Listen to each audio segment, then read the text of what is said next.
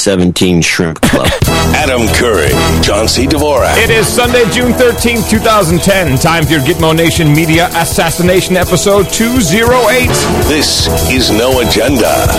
Following the oil cabal all the way down Blue Stream 2 and coming to you from the Hilltop Watchtower Crackpot Command Center in Gitmo Nation West, the People's Republic of Southern California, where June gloom has set upon us in the morning. I'm Adam Curry. And from Northern Silicon Valley, I'm John C. Dvorak. It's Crackpot and Buzzkill in the morning. Nice. In the morning to you, John. In the morning to everybody out there listening. Yes, all the human resources. In the morning to y'all. From the World Service here at No Agenda Show. To the ships at sea. I am not doing well. What happened? I'm still sick. You must have something then. No kidding. Yes. I had full-blown stomach flu for the past 3 days. It could be what's that? What's it? Nardo? What's the name of that thing you can catch? Nardo. What's the name of that thing? Nardo? Nando's? No, I can't remember the name of it. It's like a virus. Well, whatever it is, I hope I don't have it if you can't even remember the name. Well, it makes you lose your memory. What? Nothing. then I caught it from you, that's for sure. What? Sometimes I'm a little concerned about you. Yeah. I'd be more concerned about my stomach if I were you. Yeah, I am. It was really bad. I couldn't go to school all week. And had fever, and it's nasty. And I'm still kind of like... Are you throwing up? No, I don't throw up. I already told you that. Okay, well, that's probably not that then. It's not what? Nardo? Nando's? I don't know. It could be Nando's. Well, let's get our producers mentioned right away. Oh, we have producers. We forgot on Thursday to mention Andrew McKinnon is our series producer for the month of June. So I want to say that right off the bat so we don't mess that one up. So we have a producer and an executive producer and an associate. Our executive producer is, he's actually taking out a knighthood for his... he's actually going to surprise Andrea with a knighthood / dame for Sunday's show.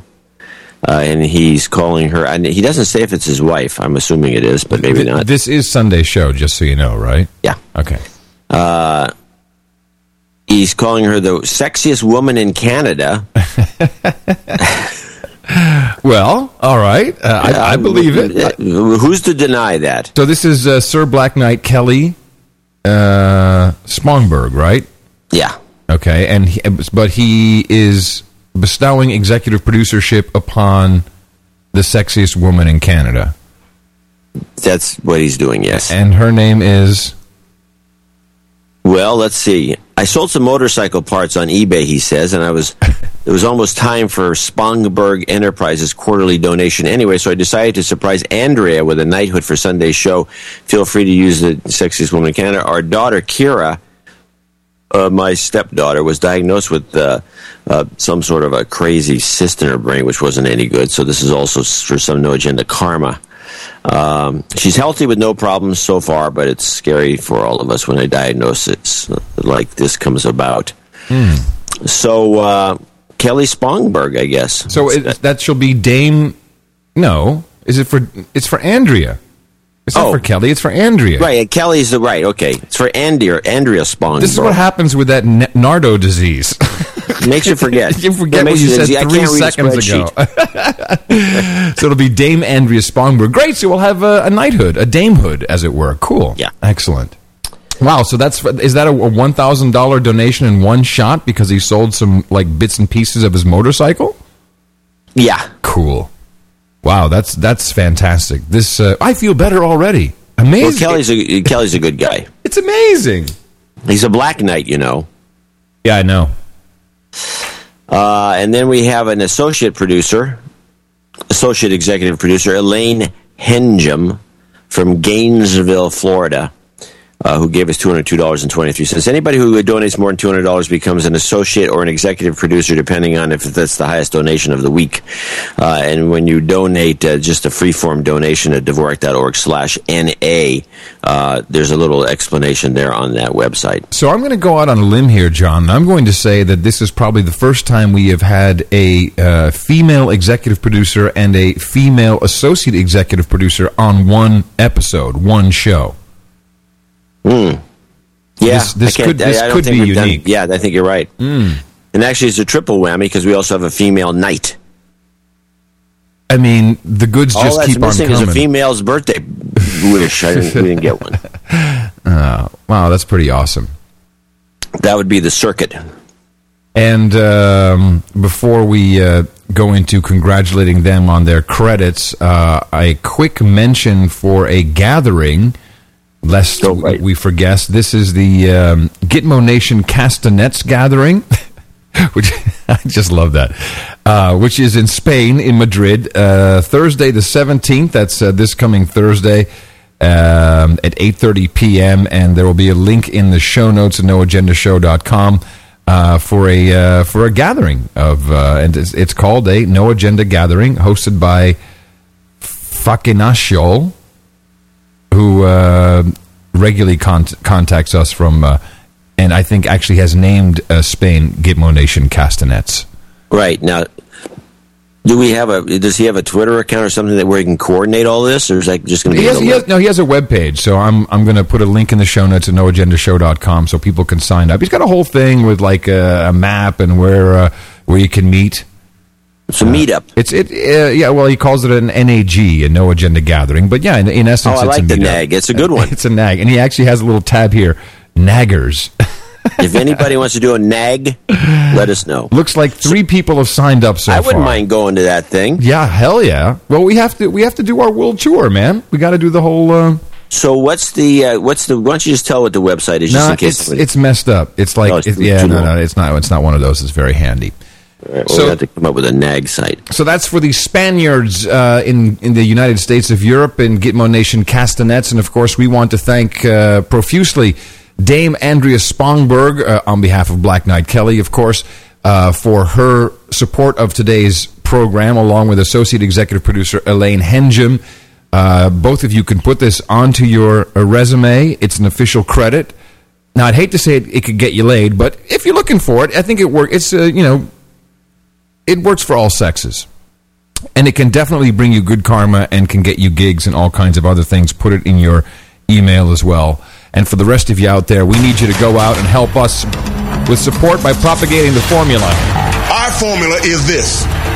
We go out, we hit people in the mouth. That's right. And all you have to do is say it together with us for once and for all. Let's do it now, John. Shut up, Steve. I think I have to go to the doctor, actually.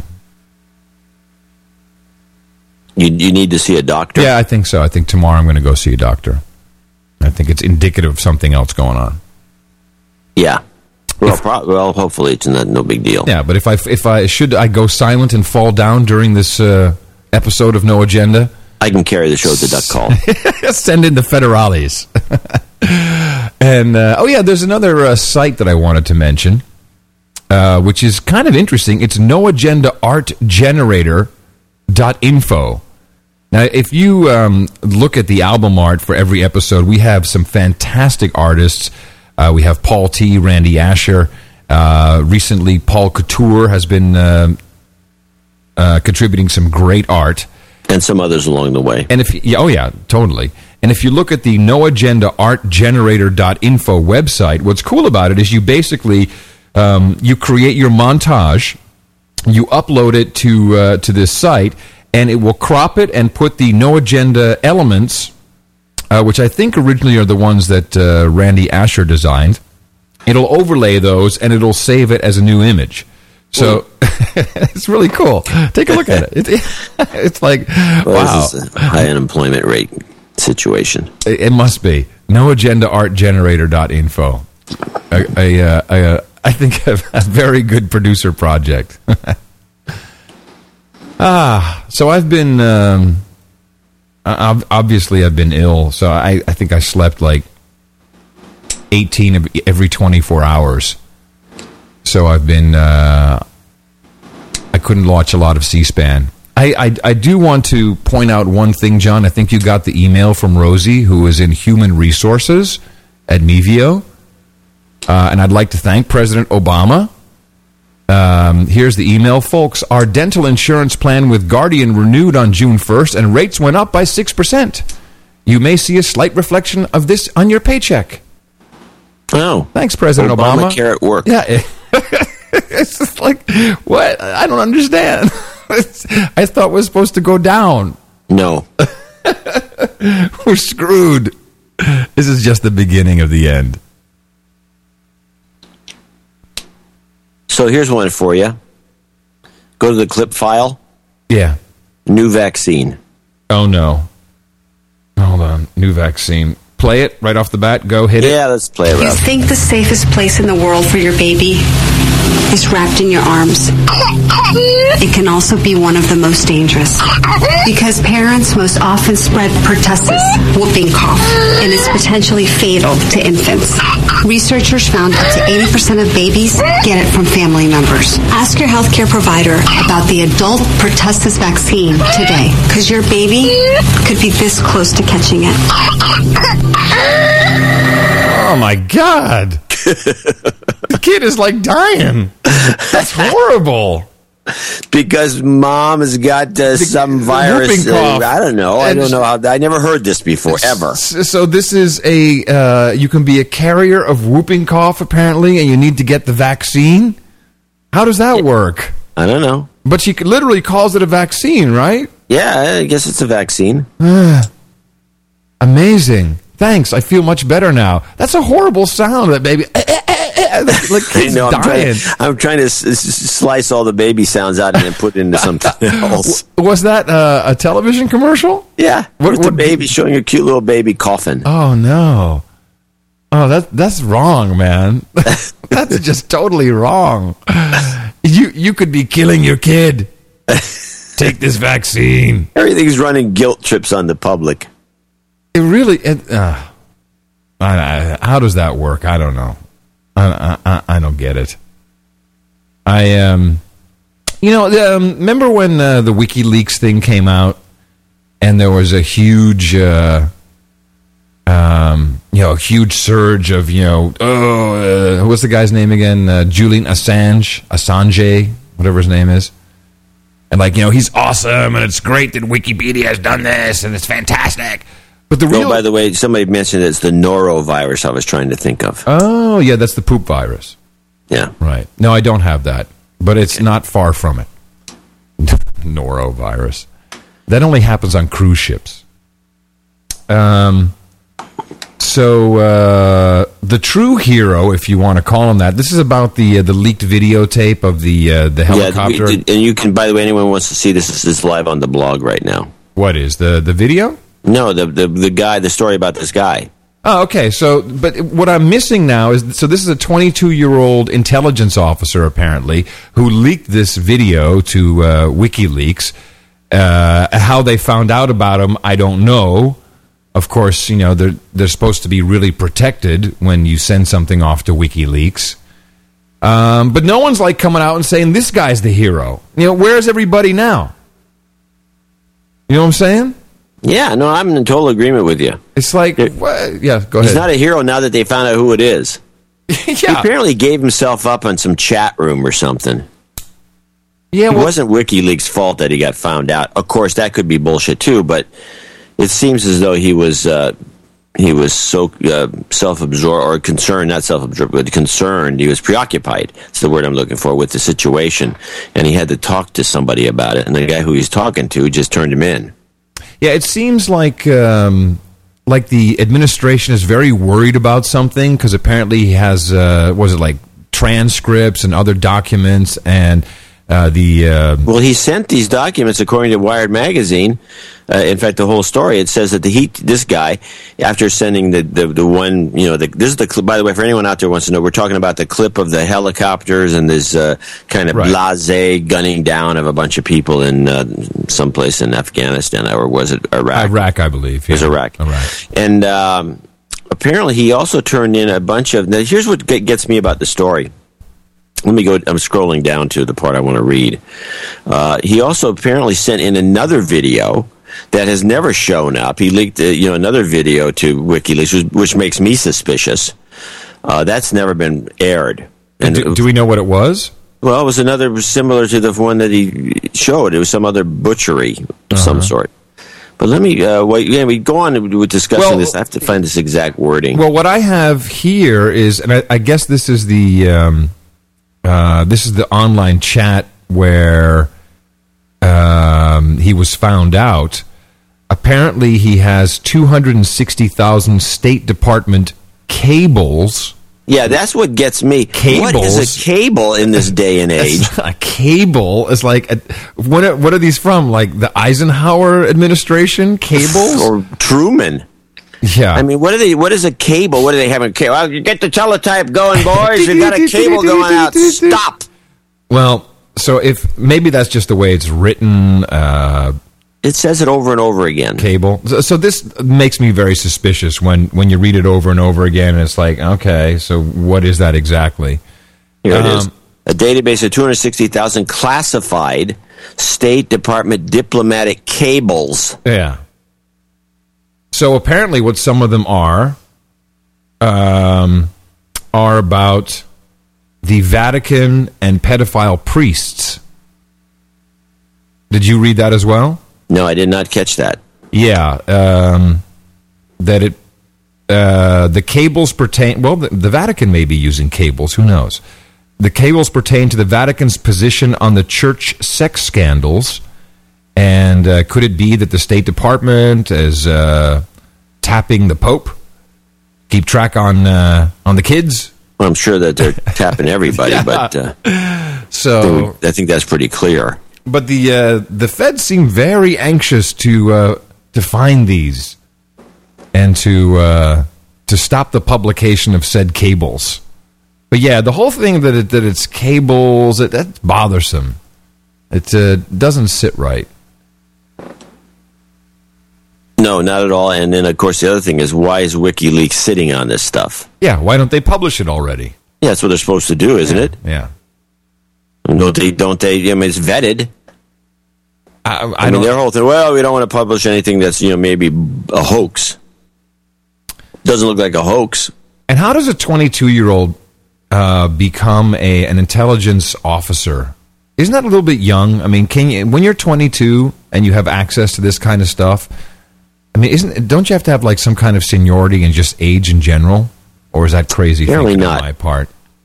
I think no, I think you just get assigned. It's not, I mean, everybody's, there's a lot of, tons of, I guess, these intelligence officers who are just essentially reading stuff, or I don't know what they do. Yeah. But no, I don't think there's an age limitation. Okay. So there's this is pretty funny. You ever read AmericanThinker.com? Occasionally. Yeah. So what would you classify that website as? I don't know. Libertarian? Yeah. So, Dr. What's his name here? This made me crack up. Dr. Robin, I guess it's just Robin of Berkeley. Okay. Robin of Berkeley is a psychotherapist in Berkeley and a recovering liberal. Okay. So, Dr. Robin, says, what is the matter with Obama? And goes into this analysis that perhaps, he was abused as a kid because he's displaying all this really weird behavior, giggling about the economy, going to parties and other celebrations when, the shit is hitting the fan in Louisiana. Then all of a sudden, the ass-kicking comment, and literally is saying, well, it could be a number of things. And I guess this is a serious analysis. One, physical problems. He could actually have had head injuries as a child. The president fell on his head. Endocrine disturbances, epilepsy, toxic chemical exposure, which is interesting. And then there's some analysis here. His stepfather in Indonesia was purportedly an alcohol abuser, so maybe he did have a head injury that could be showing up now. Drugs or alcohol. Damage to the brain from drugs and alcohol can also cause significant cognitive impairments. And then there's a couple of examples there where Obama once said there were 57 states and didn't correct himself. Memory problems can be caused by both illicit and prescription drug use. Asperger's syndrome, another theory. High-functioning autism, known as Asperger's. No, that's what Bill Gates has. And I don't see any evidence that Obama's got that, because for one thing, Obama, one of the things about Asperger's is you don't connect well with people, and Obama connects very well. He's very funny. He's quick-witted. I think there may be something to the abuse thing. I mean, his mom had to be kind of a nutball. Yep. Let's face it. And who knows what the deal is with her. And I don't know. And then there was the schizotypal disorder. People with, I think I'm pronouncing this right, schizotypal disorder hold bizarre beliefs, are suspicious and paranoid, wait, I have this. That sounds like you. I was thinking that. Have inappropriate and constricted affect. They have few close friends, are socially awkward. Oh my God, I have this. A schizotypal is someone like your strange cousin Becky, who is addicted to astrology, believes she is psychic, and is the oddball at social gatherings. I actually have a cousin Becky. It's a checklist. The checklist, the Adam Curry checklist. Anyway, Dr. Robin says, my gut tells me Obama was seriously traumatized in childhood. His mother disregarded his basic needs, dragged him all over the place, ultimately abandoned him. But I think there may be something even more insidious in his family background. While I can't prove it, the degree of Obama's disconnect reminds me of my sexually abused client. So there's a lot of big claims in this piece. And, it to be on American Thinker, and, there is this as we identified on Thursday, this kind of bash Obama right now because he's doing the wrong thing meme running around. Yeah, I mean, even Jon Stewart was all over him. What, recently? Well, constantly, but I mean that one piece where he kept cutting between Obama, so what he's going to do, and then showing him at various events, parties. Right, instead of doing what he's supposed to do. So I don't know. We've always thought that that the guy was weird. We have a theory, or you have a theory, I should say, that there's two Obamas. Maybe that would kind of make it look like schizotypal. But I agree. I agree with the basic analysis that his reactions, his responses, he doesn't seem to have any real passion, no matter, even when he said, I need to know whose ass to kick. It doesn't seem like I am going to go find whose ass I should be kicking. Yeah. Yeah, no, he seems flat. Really does. And, I don't know. Just when Reagan was president, he was always just a moat. And Bush, just seemed like, that they took a guy and they just drugged him. And that was the end of that. Yeah, it's sad, but I do believe that. I do believe they just completely gave him Alzheimer's. Hey, here, take this. Let's sniff this paint we put on your desk. Even Laura said that they were drugged in a couple of events. Laura Bush, yeah, absolutely. And so he just went through the whole system drugged. Cheney never was. It doesn't seem. He's always grumbling about one thing or another. He never took whatever it was. But they could be. Maybe Obama could be on something. I mean, these guys, they don't get enough sleep. They work them to death. It's a 24/7 world, and you have to go to bed at night. And the next thing you go, every day's a surprise when you get up. Yeah.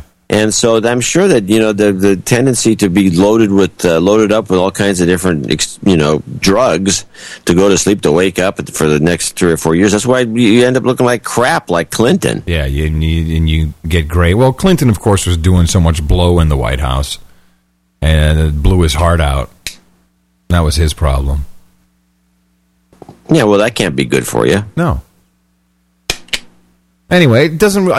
I'm not really taking this anywhere other than I thought it was an interesting observation, and we really don't know anything about this president when it comes to that. We don't know anything about his real childhood. I know we don't know anything about his girlfriends that he may have had. None of them have ever come forward. They said they slept with the guy. Or written friends, pals. He doesn't have any old pals. I mean, even Nixon had a bunch of crazy stooge pals. B.B. Rebozo and all these people never, they were always hanging around. I don't know. It's odd. We know a heck of a lot more about Michelle. Her background's pretty straight up. No, we don't know everything. No, I don't know everything, but we know more than we know about Obama. Yeah, we don't know about that whole law firm thing where she had to resign and she lost her license. It's all weird. But who am I to propagate conspiracy theories? It could be just smears. Well, something is afoot. He's definitely on the bad end right now. And I'm not quite sure why it is, but everyone is way against him. Most of the observers think that Rahm Emanuel, as soon as the elections are over, is out. Well, doesn't he want to go back and be in the Senate where he can get some, quote, real work done? Rahm Emanuel? Yeah. That's what I keep hearing him say. He wants to go back to the Senate, get some real work done. I can't do anything here. I can't do anything. Can't get anything done. Yeah, that makes nothing but sense. He's in the White House. So then there's this weird Alvin Green story. Do you have any clips on that? Were you following this? No, and I'm not even following it. Oh, so this is there's elections everywhere, and this guy wins in, I want to say, South Carolina, and he's like he's like a homeless guy. And he wins, and everyone's and no one really even noticed it. Although I'd seen something on some C-SPAN show somewhere where they were like, "How did this guy win? Was it because his name was listed higher in the alphabet or something like that? That people are just so stupid when they vote." And then it turns out that he was convicted of I don't know, either an assault or DUI or something. And then people start interviewing him, and the guy did no campaign. He's a Democrat. No campaign. He says he got the $10,400 required to get on the ballot from his savings, but for all intents and purposes, the guy had no home, and he can't really talk. But it's funny because the way he's being questioned. This sounds like a Democrat. Yeah, the way he's being questioned both by Keith Olbermann. But also, what is this interview? Let me see. This is... well, Alvin, this is the question that everybody has been asking. This is, what is this? The Big Picture? Is that a public television? The Big Picture? I don't know. I think so.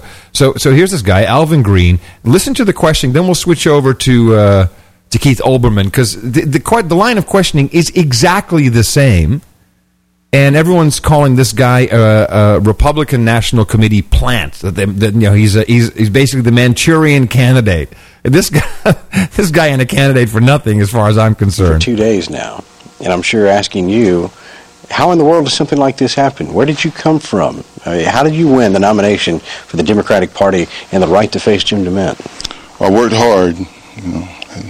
I got my message to my supporters, and I said, just hard work. Well, we say hard work, though. I mean, I understand you didn't hold any campaign functions. You had no campaign signs, no campaign literature, no website.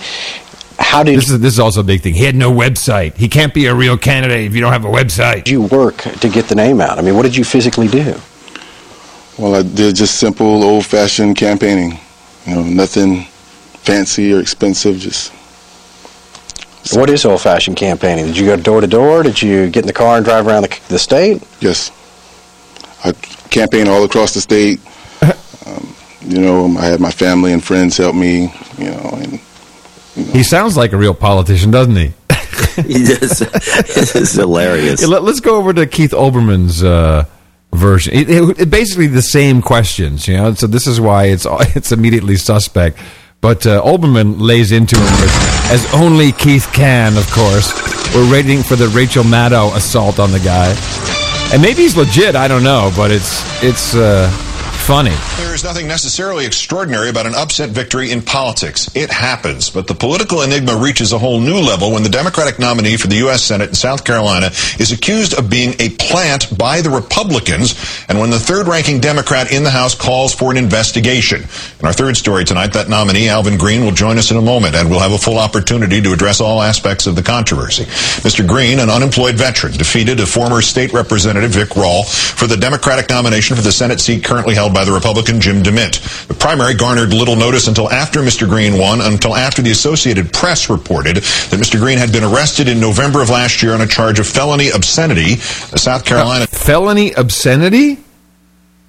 What is I guess that? it's standing on a street corner cussing. I don't know. I never heard of it ever being a felony. Felony obscenity? Maybe if you bitch out a judge or something.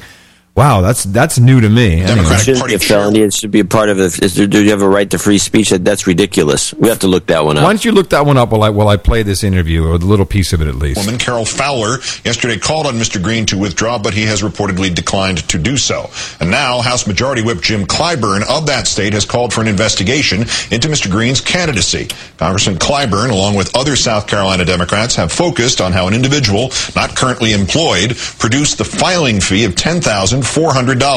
Congressman Clyburn has pointedly said, quote, somebody gave him that $10,000, and he who took it should be investigated. He who gave it should be investigated. As to whether Mr. Green is an actual... And by the way, isn't that how politics works in America? Don't you get money from people and you use that to campaign? What kind of bullcrap is that? Unbelievable. Now you have to investigate the people who... someone gave him the money, so? Isn't that how it works? Yeah, this is just Olbermann being Olbermann. No, if you're a Republican, everything you do is bad. This is the House Majority Whip who is saying this. Well, I know. Oh, yeah, okay. Right. Did you look up felony obscenity? I'm looking it up now. It appears to have something to do with minors, and I think if you do a butt flash to a minor, seriously, that's a felony obscenity, huh? I think it is. Hey, now by the Republican Party. There were some real shenanigans going on in the South Carolina primary. Do you think he was a Republican plant? I don't know if it was a Republican plant. It was somebody's plant. Congressman Clyburn also charged today that two other South Carolina Democratic winners may have been, quote, plants. One is Gregory Brown, who ran against Mr. Clyburn in the Democratic primary. Clyburn easily prevailed, but he questions how Brown paid for expensive television ads. Quoting Clyburn, somebody paid for all that, yet he showed not one dime in contributions. And there's this man, Ben Frazier, who evidently does not have all right, let me get to the interview. Hold on. What was your campaign like? Did you hold a lot of meetings? Okay, say that again. What was your campaign like? Did you have a lot of campaign meetings? I had just a few meetings, not many. Did you have campaign rallies? Nothing formal, just informal rallies, just informal meetings, rather. Did you go door to door to meet the voters? How did they find out like the exact same questioning, word for word. Exactly. This is why I find it so interesting. Instead of just saying, "Are you a fraud?" which is the only question that Keith is trying to get to. Yeah, why don't you just ask him? Are you a plant by the Republican Party? Are you a fake? I don't know if maybe he does ask him that. Well, let's find out. I just conducted a simple, old-fashioned campaign, all across the state of South Carolina. Did you have campaign advertising of any kind? I had campaign literature. Yes, I did. Many campaign literature. I had campaign literature. Yes, I did. The first time politicians get surprised by how much fundraising they have to do to make the expenses of a campaign. How much fundraising did you do? Not much. I use my own funds up to this point in the primary and up until right now. How do you think the people who voted for you on Tuesday knew who you were, or even that you were running? I think that, I think that they saw, I think that they... Nah, all right, that's enough of that. It's crazy. Okay, here we go. Class D felony obscenity. Person is guilty of obscenity. It always involves a minor. If you hire a minor to be involved in an obscene performance, for example, right? It's kind of vague. But promoting a minor in an obscene performance, Class B felony. I will say his answers importing child pornography. So then he should be a registered sex offender. Why don't they just say that? This just boggles my mind. What is the point? Where is this guy coming from? Why are the questions I think the it same? may be exactly what they all suspect, but nobody wants to say it, which is the guy is planted by the Republican Party. Yeah. To screw things up, and it's hilarious, and what a great idea. But if you're going to plant somebody, I mean, wouldn't you like someone in there? No, you want to plant the dumbest guy you can. Why? So how did they get him to win then? I mean, well, it's possible that I don't know this for. I'm going to look it up. The South Carolina's it depends on how they have their primary thing set up. It's possible, like here, for example. In California, if although they're going to have an open primary, hopefully, because they just voted that in, I think. Anyway, if I'm an independent, even though I used to be a Republican, but before that I was a Democrat, but as an independent in California, you can either take an independent ballot or a Democrat ballot. So if it was me and I was in South Carolina and there was a word going around that this character's on the ballot, and I was an independent and had to take the Democrat ballot in California, I'd vote for that guy immediately. This is like what you do in college when some joker runs some stupid party. Then it is he wants to make the cafeteria free, and he's a lunatic. He gets voted in quite often. This says so much about us as an American people, doesn't it? Well, it's a style thing. So apparently, according to the chat room here, he went to a girl's dorm with porn in hand and said, "Hey, let's do stuff." Oh, yeah. Anyway, amidst all of the oil spill cams that are plastered, and now they have them in lower thirds on every news channel. You have a little box with the oil spill cam. This one kind of crept up as a little bit of extra news for us to ponder and wonder about, because everything else just seems to be total annihilation and destruction of the planet thanks to BP. Yeah, well, that's what they're up to. So, by the way, before we leave the other topic with South Carolina, I do have a clip that's worth playing, also from Olbermann, also about South Carolina, about some screwball that's in the Senate. Of course, so he's, I think, a Republican, so they blast him as the world's worst person like last week. And it might be worth playing because it is actually quite funny. Okay. State Senator Jake Knotts of South Carolina. First, he won the hearts and minds of the heartless and mindless by saying of his own party's would-be Governor Nikki Haley, who is of Indian descent, "We already got one raghead in the White House. We don't need a raghead in the governor's mansion." Amazingly, State Senator... Who's saying this? Some guy's a state senator in South Carolina. A raghead? Yeah, raghead. Inferring Obama being a Muslim? Is that what he... Apparently. This is great. Indian descent. "We already got one raghead in the White House. We don't need a raghead in the governor's mansion." Amazingly, State Senator Knotts has topped himself. His comments about ragheads were, quote, in jest. Of course, he then repeated them to reporters and boasted, "This isn't the first time I've said it." He went on to explain to the Columbia Free Times, Knotts says he believed Haley has been set up by a network of Sikhs and was programmed to run for governor of South Carolina by outside influences in foreign countries.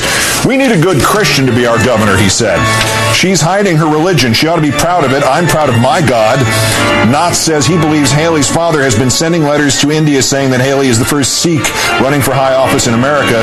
He says her father walks around Lexington wearing a turban. "We're at war over there," Knotts said. "We're at war in Lexington?" Oh, he means India. "We're at war in India? With the Sikhs?"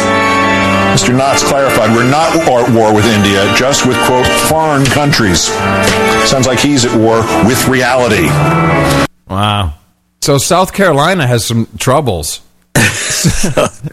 Some deep-rooted issues going on over there. They always have. They're the ones who started the Civil War. Yeah, damn them. And they're the ones who, they had a flood or something, or hurricane, I think, passed them by back in when the 89 earthquake, Loma Prieta, and then California was, badly damaged. And right after the earthquake, we got a lot of attention from the government and some cash and whatever we needed to help fix things up. And South Carolina got all bent out of shape that we got any attention. Wow. They made all these public proclamations. We have those Californians. They got their own money. Why is it? There was just a weirdness. Yeah, we're only like $500 billion in the hole here in California. But anyway, South Carolina is a kick. So, starting next week, if you lied on your mortgage application.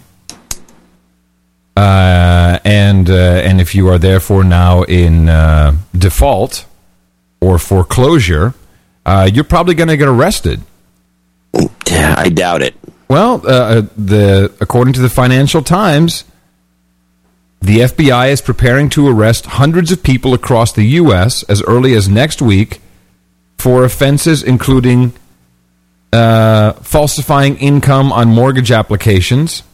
Also, by the way, they will be arresting financial, quote, consultants who encouraged people to falsify information. Sure they will. Well, they're saying it. They can say it all they want. They're going to arrest the one wrong guy for one stupid reason, and the next thing you know, they're going to be sued. I mean, this is not going to work. I mean, they're going to go around and scare people and maybe fine them. I don't know what they're going to do, but they're not going to be arresting people. Okay. Why do they say it then? I mean, everything else they say it's just more stuff to frighten the public. I have no idea. When I see a bunch of arrests, there may be one scamster out there that's just a pathetic, fraud who's been jumping from state to state, just scamming the banks. They'll arrest that guy, but they're not going to start arresting homeowners. Give me a break. Okay. I'm just saying. You may want to lock that door, John. Yeah, we don't ever do anything like that. It doesn't work because they make you. The problem is the banks, at least the smart banks, they make you hand in all kinds of IRS documents. You can't just lie. Mm-hmm. So I don't even know how people got away with that, because it seems to me that because the banks didn't do that, because they just don't take your word for it. Oh yeah, no, I made $2 million a year. Well, isn't that exactly what happened? Isn't that exactly that's what happened? Baffles me, because I've never been able to find a situation like that. We'll tried? Have you tried? Check out. Well, I think it's going to be nothing. Nothing's going to come of it. Clearly, you've tried. You tried to find a situation like that. Yeah, I make $2 million a year, man. $2 million a year. Give me that big house. Yeah. Well, isn't that exactly what they say happened? Isn't that how the whole mortgage crisis came about? Because of people lying? Whole crisis came about because of subprime mortgages.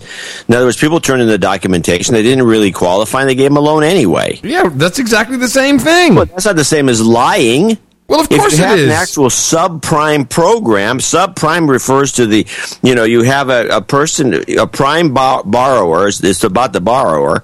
He's a prime borrower. It means he qualifies for a loan under some old formula. You change the formula. You bring in these people that wouldn't have qualified in the olden days, and you give them a loan. Well, they have the documentation. How many of them lie? You don't even need to lie. You just say, no, I don't make any money. Okay, here's your money.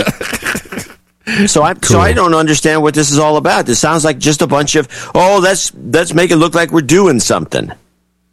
Well, nobody will get arrested. I watched this whole thing unfold. It's going to be just a publicity stunt from the FBI. The FBI needs publicity. Well, I guess, I don't know. Maybe they could have stopped the oil well. I have no idea what the point of it is. Yeah, I wonder about that.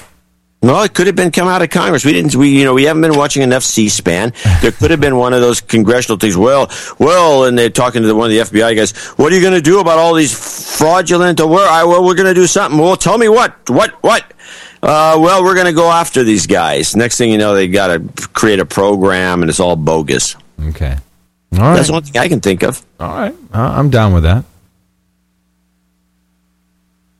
All right, man. You got to carry the show. I'm not feeling good. Okay, ready? Yeah. Got a couple of interesting things. Something's up in South Africa. Well, the World Cup. Yeah, why is it coming through with a buzz? What do you mean? Does anybody listen to any of the World Cup reports? Oh yeah, no, it's mind control. They're programming you. There's like a whole there's tons of theories about this. It's like that buzz is to you will come to South Africa, play Sun City. It is good. There is no apartheid. It rocks here. Come to South Africa. This. It's funny. I was having a conversation the other day. I was like, this. They built $1 billion stadium. They could have. I could think of some things you might want to do with $1 billion for the people of South Africa. Wait a minute. That would be the black people of South Africa. And this is kind of like it's like the Haiti thing. It's like, hey, it's really good for the economy down there because poor black people can serve the white people. Isn't that exactly what's going on here? Or am I crazy? Is this? Well, you are crazy, but that's beside the point. But isn't that kind of it's what it feels like to me? I mean, there's a lot of shit going on in South Africa. Well, let's play some stuff about South Africa. Okay, what you got for me, big boy? Well, let's start with this was a report of. A very positive report about how great things are in South Africa that was done in 2006 on Globe Trekker, and it was more like how much money did the tourist board pay these people? But play Joburg 2006. Okie dokie. Of the 3 years went by before many of them were really free. Yes. But there was this optimism that we were right and the regime was wrong. So where are we now? Well, we're at the point where there's light at the end of the tunnel. Right. And we've reached the point where South Africa has lived through its nightmare and it's finally woken up into a new land. The images are happy images, and it's fabulous to show the new South Africa taking off, which is symbolized by the aircraft behind us, under the extraordinary persona of Nelson Mandela. This is Nelson Mandela Bridge, newly erected, and represents the regeneration that's happening in the city. You've probably heard lots of horror stories about Joburg, like crime and no-go areas, but that's all really a thing of the past. Joburg is safe, clean, there's lots to do, and there's no more crime here than any other big city in the world, like London or New York. The whole of Joburg City is going through some massive changes at the moment. Everywhere you look, there's new developments going up. This is Melrose Arch, lots of bars, trendy restaurants and clubs, but it's not just about entertainment. Lots of businesses have moved out of the inner city and are now setting up camp here, even the Bond Exchange. And if you're looking for a place to stay, look no further than the Melrose Arch Hotel. It's trendy, cool, and everyone's talking about it. This is no backpacker hotel, but it's great fun. You don't have drinks by the pool here, you have drinks in the pool. But even though Johannesburg is changing, not everyone can live in places like Melrose Arch. For the majority of Joburg's inhabitants, home continues to be black townships surrounding the city, and most likely it's Soweto. Throughout the 70s and 80s, the townships played a crucial role in the struggle against apartheid. It's moved on since then. This is a real happening neighborhood. In fact, there are quite a few millionaires that choose to live here. They raise their families, build mansions. Yay. This street, Vilakazi, is the only street in the world that can claim to have 2 Nobel Prize winners who used to live on it. President Nelson Mandela used to live up there, and Archbishop Desmond Tutu still got a house down the road. Pretty cool, huh? All right, that's good enough. Yeah, so that's exactly what I'm talking about. It's like, yeah, it's great if you're a millionaire. Well, sounds awesome. This whole thing, this whole particular episode of Globe Trekkers was rigged because the show is about backpackers, is about finding a cheap way to get around. They usually talk about hostels, and so this guy's living it up in this ritzy hotel in the middle of downtown Johannesburg, talking about. And he mentions this is no backpackers hotel, but I'm staying here. But I'm staying here, and it's the whole thing seemed like like a promotion. Is Hill and Knowlton behind South Africa? I don't. If they are, as we follow up with the next couple of clips, if they are, they're doing a crappy job. So I'd say no. Oh, okay. Because Newsnight, what's that? Newsnight, the thing on the BBC.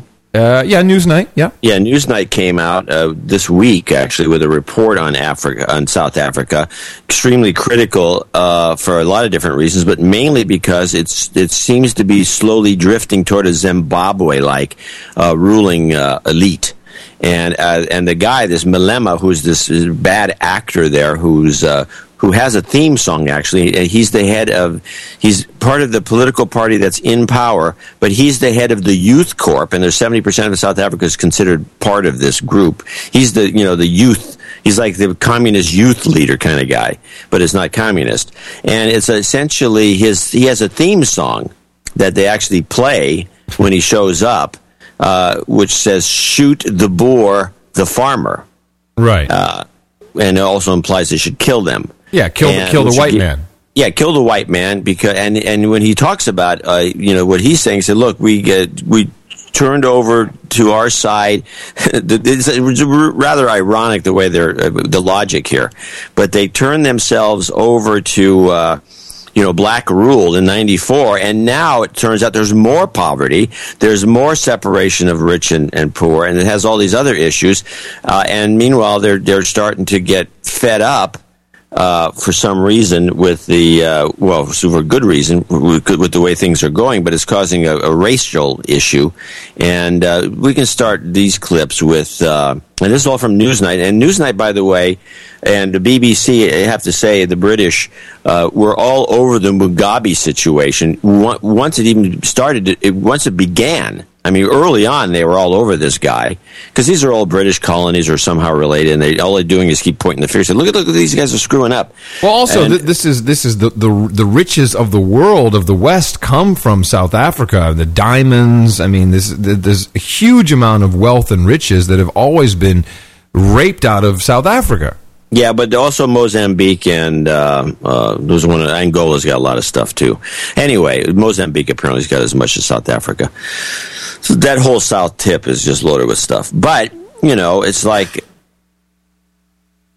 who's going to get it out of there? These guys apparently don't have the wherewithal without these, De Beers running the thing. But anyway, that's beside the point. The thing is, what's really going on here is what you saw in Zimbabwe, which was this deterioration, murdering all the farmers, taking all the land away from the white farmers, and now they're basically, the country's just essentially falling apart, and there's nothing to stop it from just deteriorating into nothing, which could happen in South Africa if this Malema guy, who's this just hateful creep, gets power, which it looks like he's on the fast track to do. Now, just so I understand what you're saying, so the Malema guy is against the white farmers, and I can understand where they might have some issues with the white farmers, if you look at the history. But what you're saying is, as with Zimbabwe, you get this guy taken over, and it just becomes worse. Is that what you're saying? Yeah. Yeah, this is a fractal, and it's just going to happen again and again. This one is fractal. This one's got it written all over it, and the British get onto this stuff pretty early in the game. Americans don't even pay attention. We don't really give a shit. Our obligation was to, well, this apartheid thing is terrible. We must. And Mandela's a great guy. No. Our obligation was to make the movie with Morgan Freeman. Yeah, we had to, exactly. That was our obligation. All right, here's the meeting. All right, what you guys going to do down there in South Africa? We'll send Morgan Freeman. Good. Checklist. Good one. Thanks, guys. So once we met our obligation of crushing apartheid, we're out. We're done. Our job is done. So, but you're not necessarily advocating white people run South Africa, are you, John? No, I'm just advocating that the system that was supposed to go into effect isn't working. I'm not advocating anything. I'm just pointing out. Well, you got to be careful, because people hear you and they think, what are you? Yeah, well, you can think whatever you want. I don't. What's going to happen is going to happen. Was my point. And play Joburg 2010, which is a little more up to date. But these fans have come to Durban to support their side in a bigger contest over South Africa's future.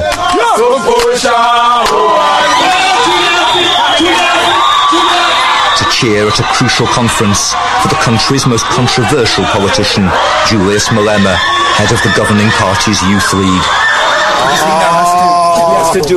He's sworn at the BBC before that for Newsnight, it's all embraces. Wait, he swore at the BBC? He cussed him out? Yeah. Ooh, radical. Ooh. This is television. When the crowd stepped back, I asked what's wrong with the nation born in 1994 when he was just 12. We learned a simple thing then. The simple thing was that if we defeat apartheid, we're all going to live like whites. And it has always been our ambition to live like whites.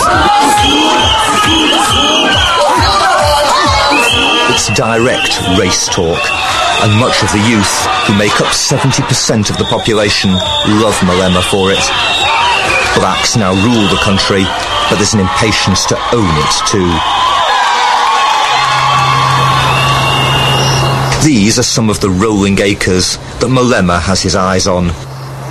Just an hour's drive from where he was born in poverty in the northern province of Limpopo. Something would happen at school. It's the childhood home of Ernst Roots. Just 8 when apartheid ended, he's now leading a new youth organisation fighting to defend white rights and to avoid what he sees as the threat of a Zimbabwe-style land redistribution. We didn't take this land from anyone. It's part of our family. But the concept is basically, if you are white and you own land, it means that you have stolen the land, end of story. And we must take that land and we must give it to the blacks or the underprivileged. Right, so you're right. That is exactly a Zimbabwe scenario there. And and the problem that's always overlooked in this is, well, the redistribute, the socialist mentality. Well, you have to redistribute wealth. I don't want to point out the obvious, but I don't know about you, but if somebody handed me like 50 acres of farmland and a mule, said, "Hey, this guy's out, you're in." I don't know how to farm 50 acres. These are not skills that you're born with. This is a long process to become a farmer. No, that's very simple because you know who steps in. You just throw that shit in the ground. You don't have to do anything. Yeah, I guess. So it just grows by itself. So anyway, so this situation with this character and this kill the boar, kill the farmer theme song is obviously not something that bodes well for the future of South Africa. Play Malema 1, the second clip. Hold on a second. Malema 1. Inequalities increased since the end of apartheid. Indeed, South Africa is now the most unequal society on earth. Some say it's to divert attention from that failure that Julius Malema ratchets up his revolutionary rhetoric. Here in South Africa, we have the world's biggest reserves of platinum, gold, chrome, manganese, and many other important minerals. There you go. Yet majority of us have never seen how these minerals look like. Right. That's the end of the clip. Yeah. So then we go from there to... But wait a minute, John. How come in the United States, all I'm seeing is beautiful news packages about the great stadium, and I see black workers building the stadium, and everything's great, and here's our Go Team USA, and the World Cup, and the FIFA rocks, and it rules, and it's great, and everyone's saved. How come I'm not hearing about any of this? Well, it seems to me that if you're invested in I don't want to call it the liberal media elite because it's almost it's a stupid phrase, but if you're already invested in, you were partly responsible as a sub segment of society to destroy apartheid and improve the situation for everybody in South Africa, and it's failing. It's one of those things. It's like, certain kinds of like teaching new math or all these other things. You don't want to talk about it because like you were part of the reason. You're like the problem. You're not like the solution. Right. You thought you were, and you just ended up screwing. What you've done is somehow screwed things up, or you didn't follow up, perhaps, or whatever was needed to make the transition benefit the or the perhaps poor it was in South Africa. You had nothing to do with it. You just did your thing. You left, and now everything's. You just put your hands over your ears and go, "Baba, no, I don't want to hear. I don't want to hear. Don't want to hear. Don't want to hear." And so you just don't want to hear. Or perhaps it was completely orchestrated, and this was the plan all along. Well, there's that. That's what. Thank you very much. Yeah, I just want to set it up. Yeah. So, yes, it's a possibility based on our thinking. So, but anyway, meanwhile, this is just the last clip, which is the white flight clip, which to me essentially is the icing on the cake. More of the Zimbabwe model, the fractal. I don't know. South Africa is not Zimbabwe. It's a different, and it's got a lot of minerals, and it's got all these things going. You have to consider the possibility, which was never suggested on the BBC's report, that China is somehow involved in this. And if you just want to hate the whites, which some of these blacks apparently want to do, they may embrace the Chinese, who already have a million workers in the Congo. Right, and the Chinese like to come in. They'll really, if they think they're going to have, the Chinese are going to help them, they're in for a big surprise. The Chinese will just get all those minerals out of there as fast as they can with Chinese labor. You know that I read a Goldman Sachs report about South Africa in lead up to the World Cup, an investment report about how great it is to invest in South Africa right now. So I think you're right. I mean, it's like a big grab is taking place, and you got to get in now. Get in early. We got to get it because it's all going to be sucked out. So here's the white flight clip, which kind of just summarizes the trends. 1 million whites, nearly 1 in 4, have left South Africa since 1994. Almost half of all white South African men aged between 20 and 40 are currently living abroad. Whites who remain are counting their losses. These Afrikaner protesters in Pretoria say more than 3,000 white farmers have been murdered since 1994.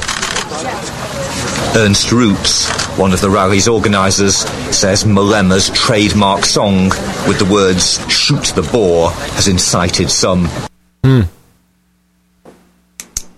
So, it'll be interesting to see what happens during this World Cup, if we see any of that on television. Well, no, we won't see any of that, but apparently, according to the Newsnight folks, the likelihood of anything bad happening during the World Cup is zero, but once this thing is over and then people go back to their normal trend lines, it's going to be at the beginning of the end. But this Malema guy's the guy you got to keep an eye on. So why don't we take a moment here to thank supporters of this program. Of course, we are in the summer months, so it's getting a little difficult to get people to pony do up. Anything. Yeah, really. Just come to work. Do anything at all. We have a few people we want to thank. Kurt Seisel from Evansville, Indiana, double nickels on the dime. Oscar Nadal this is a good one. It's from Tijuana, Baja California. Maybe you can give us some reports from down there. Double nickels on the dimes from Mexico, and he actually sent me a note. He said that that whole cell phone registration thing is already in place in Mexico. Yeah, and he says, and the reason why, he says, because everyone here is a drug dealer. So all users had to register before April 10th. If not, your number would be cut off if you didn't register. So even if you already had a cell phone, you had to register. Yeah. Also, John Martinez, 5555 out of Gilroy, the garlic capital of the world, and Catherine Cable from Robertsbridge, East Sussex, who wants to make a comment. In the morning to you both from Robertsbridge, UK. Please say hi to my husband, Mark Cable, and thank him for the best 20 years ever. Aww. By the way, he has single-handedly recruited several hundred more listeners for you daily in our own Gitmo Nation. So keep up the great work. One more thing: if I ever manage to donate 1,000, I can't be a knight. So do I get to be your first dame? Well, we had one today, and we have. Thanks for listening. Quite right. Thanks for listening. We got about 4, 5. Really, but you can be a dame. Then we have Daniel. We can say you're the first when you know. No, we can't. But it won't be true. A nice little story from Daniel Wheaton. You'll remember him. He was the PR associate for No Agenda episode 180, who wrote that astounding essay for school. He says, I've been looking for a summer job. Things have been looking very bleak. The major employer in my town, roughly about 4,000 people, is going out of business, so the job market sucks. His dad relocated. A long story, doesn't want to get into, but he says the first week in June, I was gathering applications for places I knew had fired people, and out of the 4 that I applied to, I was interviewed for one, and I'm now going to start as a waiter in the Farmhouse Cafe in Cozad, Nebraska. Oddly enough, he says, I signed the application at 3:33 p.m. as to evoke what was left of my donation karma from March when I donated $40 along with my PR associate credit. It seems to have worked. So in the morning to you, and thank you all so much. And we've got another letter from John Martinez. In the morning, he says, I had to donate this week because I heard Adam on Buzz Out Loud and have a new heartfelt respect for you, Adam. Because you're because you use the VI editor like a real man. Yeah. Hey. Actually, I use the Vim editor, which is the updated version. So it's I hope I still qualify as a real man. It's still command line. Okay. It's just not. Also, I'd like to call out my brother Carlos, who listens to No Agenda but has not donated yet as a douchebag. This is his third donation besides the $5 a month subscription. We encourage, he gave us $55.55. We encourage people to subscribe to the $30 a month lucky subscription or the $5 a month subscription. If you haven't already, please do. That's Dvorak.org/NA for all this stuff, or channeldvorak.com/NA if you can't get to the website. And now, ladies and gentlemen, we would like to call the sexiest woman from Canada to step forward.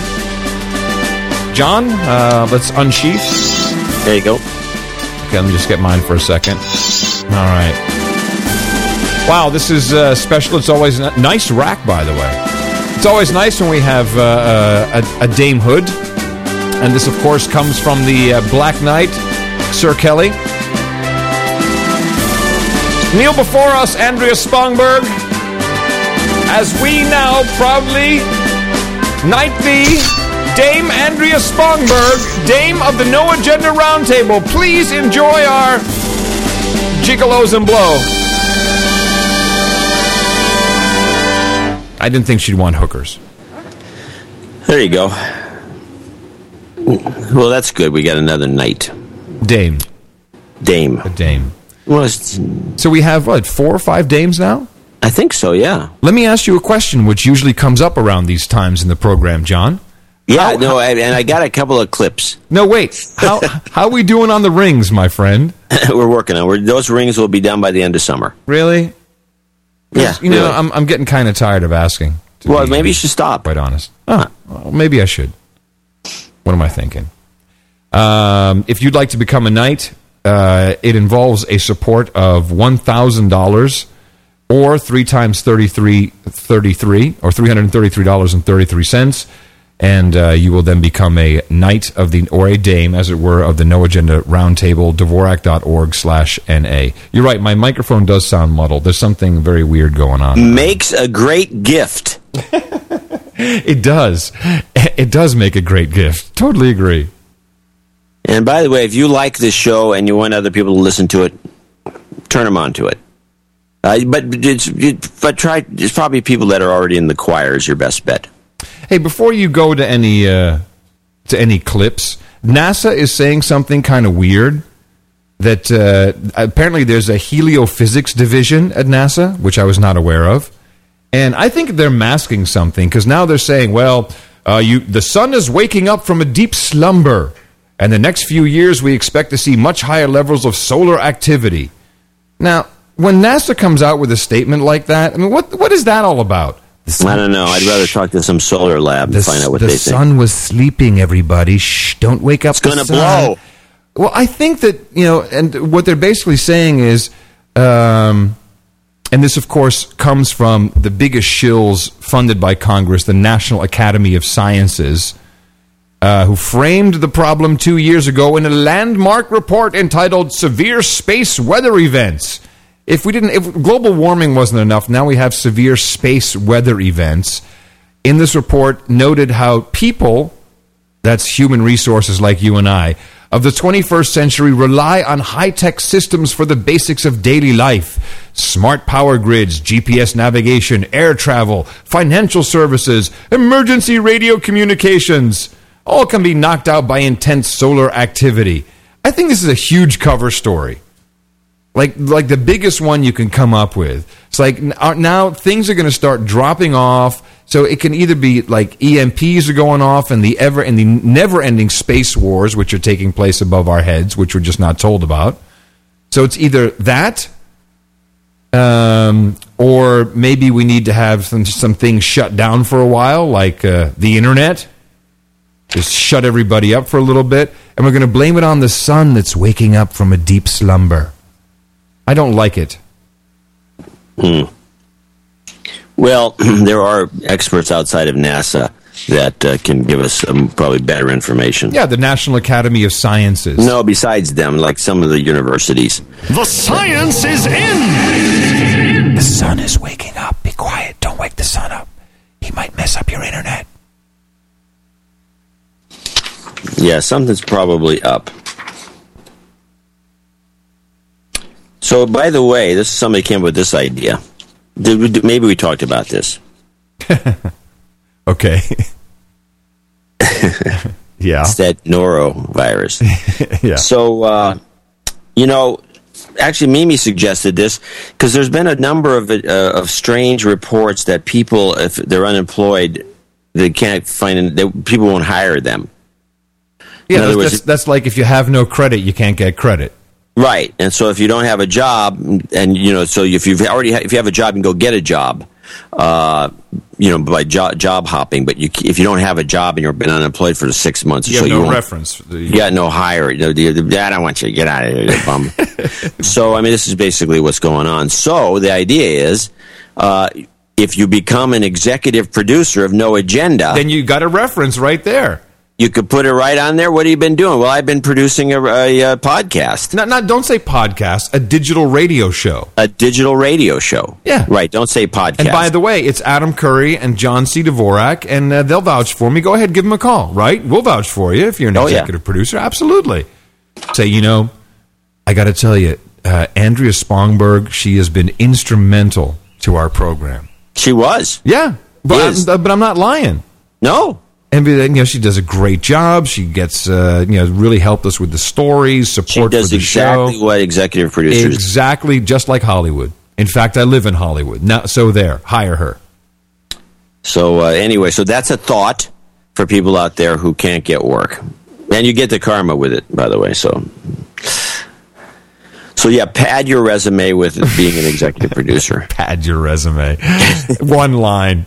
What have you done so far? Well, I graduated high school, and then I was an executive producer on the No Agenda show. Cool. Good resume. Love it. Okay, you're in. Excellent. Hey, the Fox are attacking in the United States now.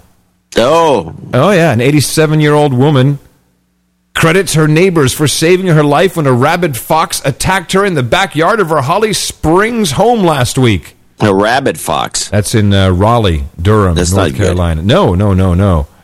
For about 5 to 10 minutes, she fought the animal, trying to kick it off her, but every time she did, it went after the other leg. That's nasty. Oh, God. What an image. I thought I was going to die. Kick. So is there an international cabal against foxes now? I think by the wolf lobby. Yeah, there must be something going on. Or maybe it's just that 10-speed bike theory. When you get a 10-speed bike, then you see them all over the place. Yeah. Yeah, you can do the same thing in Berkeley with Priuses. You might as well just paint loser on the side of those things. Loser. I mean, it really, there's a lot of them in Los Angeles. And yeah, I just can't help when I'm behind one just going like, stupid battery car. I used to drive my daughter crazy. We'd go to the stores, and I'd predict how many Priuses we see. It's just like about a 20-block drive. And at first it was, we were going to see. I said, we'll see 20. Oh, no 20. Chance. So we see 25. They're everywhere. It's like, and it's a scam. I mean, these things are a scam. I mean, it's funny. It's like not only is it a scam that you're like helping the environment because, God forbid, what happens to these batteries when they have to get tossed the out? nickel mines are one of the most environmentally harmful operations in the world. But not only is someone laughing about scamming you into thinking you're saving the earth with a battery-powered car, but it's ugly. It's the ugliest thing in the world. I mean, if they had made it look kind of cool, like a Ferrari or something, I give... what is that? The Tesla? Yeah, the Tesla company. I give them some credit for making it kind of look sexy. But come on. What a scam. And here's the funny part about that. The original Priuses they were just kind of like regular sedans. And they came with that funky look that makes it look like something very different.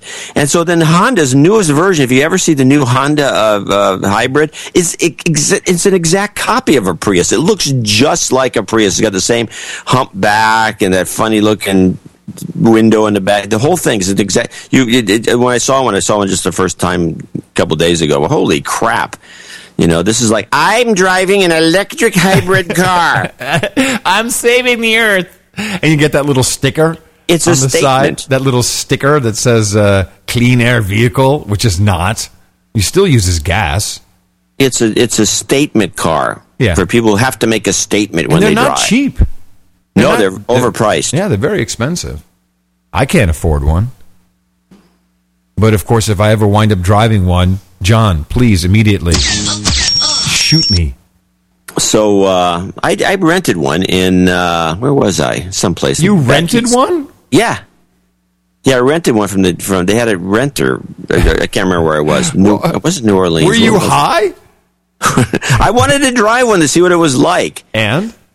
It's weird because one thing it's got these little buttons and it's got like a little joystick that you put it in and out of gear, and it scoots along. It's just, it seems a little flimsy. I talked to some cab drivers who have them and they feel they're kind of flimsy. So I don't know if I'd want one because it's got I don't know. It's not that. It wasn't the most comfortable car I've ever rented. It wasn't that bad. My friend Rudy Sarzo, bass player for Randy Rhoads, Ronnie James Dio, Whitesnake. Now, I must say, currently on the road with more cowbell than ever with Blue Oyster Cult. So I hook up with him and his lovely wife Rebecca, and we have a lunch. And Rudy's like, he's a heavy rocker, right? He's still got all his hair, and the guy's been around, and he does just an amazing, he's even speed metal bassist, and he lives in L.A. And so we walk back to the parking lot, and he gets into a Prius, and I just poop myself. I'm just like, this is bad. This is so wrong. You can't be like playing with Ronnie James Dio and driving a Prius. It just doesn't fit. That's funny. I was wondering where that story was headed. Yeah, Quiet Riot, of course, was the first band he was in. That was his band, I think. Yeah, I don't know. He's been sold a bill of goods. He doesn't listen to our show. No, he doesn't. I tried to get him to listen. He doesn't listen. Now, I have a lot of friends that won't listen. They don't. They're not real friends, John. Well, that's probably true. So I got an interesting thing the other day. Play another clip here. We've played this before, it seems, but in fact we haven't. Oh.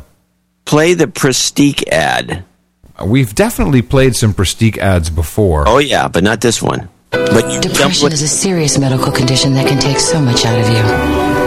I feel like I have to wind myself up just to get out of bed. Then, I have to keep winding myself up to deal with the sadness, the loss of interest, the trouble concentrating, the lack of energy. If depression is taking so much out of you, ask your doctor about Prestique. Prestique is a prescription medicine proven to treat depression. Prestique is thought to work by affecting the levels of two chemicals in the brain, serotonin and norepinephrine. Tell your doctor right away if your depression worsens or you have unusual changes in mood, behavior, or thoughts of suicide. Antidepressants can increase suicidal thoughts and behaviors in children, teens, and young adults. Prestique is not approved for children under 18. Do not take Prestique with MAOIs. Taking Prestique with NSAID pain relievers, aspirin, or blood thinners may increase bleeding risk. Tell your doctor about all your medications, including those for migraine, to avoid a potentially life-threatening condition. Pristiq may cause or worsen high blood pressure, high cholesterol, or glaucoma. Tell your doctor if you have heart disease or before you reduce or stop taking Pristiq. Side effects may include nausea, dizziness, and sweating. For me, Pristiq is a key in helping to treat my depression. Ask your doctor about Pristiq. I think Mickey's been slipping that in my coffee. So that sounds like a familiar commercial. Yes, it does. It sounds like everything I have.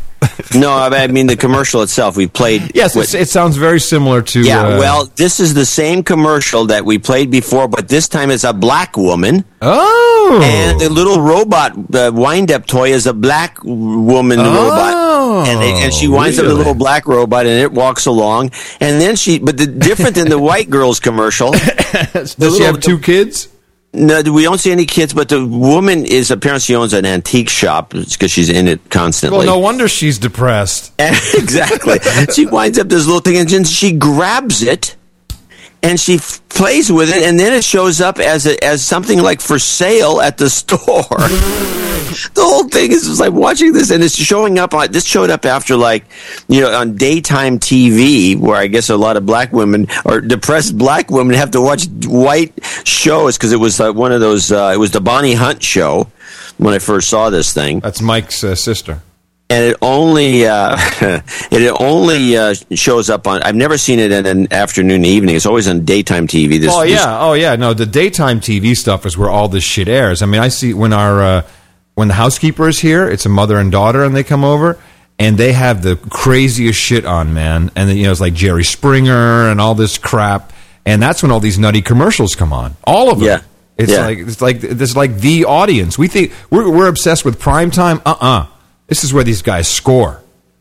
Yeah. And is this also good for bipolar disease by any chance? They don't know how it works. You heard the commercial. We think it works this, but we have no idea. We're not really sure. Well, we did get a couple of related emails in, which I think are worth discussing, regarding Chantix. Whenever we talk about this wonder... Yeah, we got two good emails this week. Yeah, whenever we talk about this wonder drug that helps you stop smoking but apparently makes you go insane, we always get a couple of emails. And I'll reiterate that Mickey was on this stuff for about a week. Was it a week? The Chantix, the stop smoking stuff. For a week? I can't hear you. 2 weeks? Right, and then you almost killed someone, right? You almost killed yourself. Yeah, see, I'm telling you. And then the only way to get off of it was to start smoke heavily. Again. Yeah. It's what? Cold turkey and then start smoking again. Yeah. So anyway, anonymous email here. I'm on the first week of Chantix. So far, the side effects I've experienced are insomnia, really hard for me to fall asleep and stay asleep at night. I wake up every 30 minutes to an hour. Don't feel tired or sleepy during the day. The next side effect I experienced is the crazy dreams last night. And these people are really opening up to us because I think they want to share how messed up this is. Last night, I had a dream that I was seeing two chicks and had to choose which one I was going to date and explaining to them how I was seeing another chick at the same time. That, by the way, is just a good dream. And these are vivid dreams. Yeah, oh yeah. The night before, I had a dream that I was a knight in an army during the medieval times fighting demons and devils with a sword. I have not experienced any other side effects or paranoia yet, but I'll keep you updated. So far, this is the best. So far, I don't get cigarette cravings unless I'm drinking, and yes, I smoked a pack so far while on Chantix while I was drunk. So, okay, I think maybe the Chantix, smoking, and being drunk might not be a good recipe. I don't think that's a formula for success. He also says, by the way, since excuse me, since when did it become?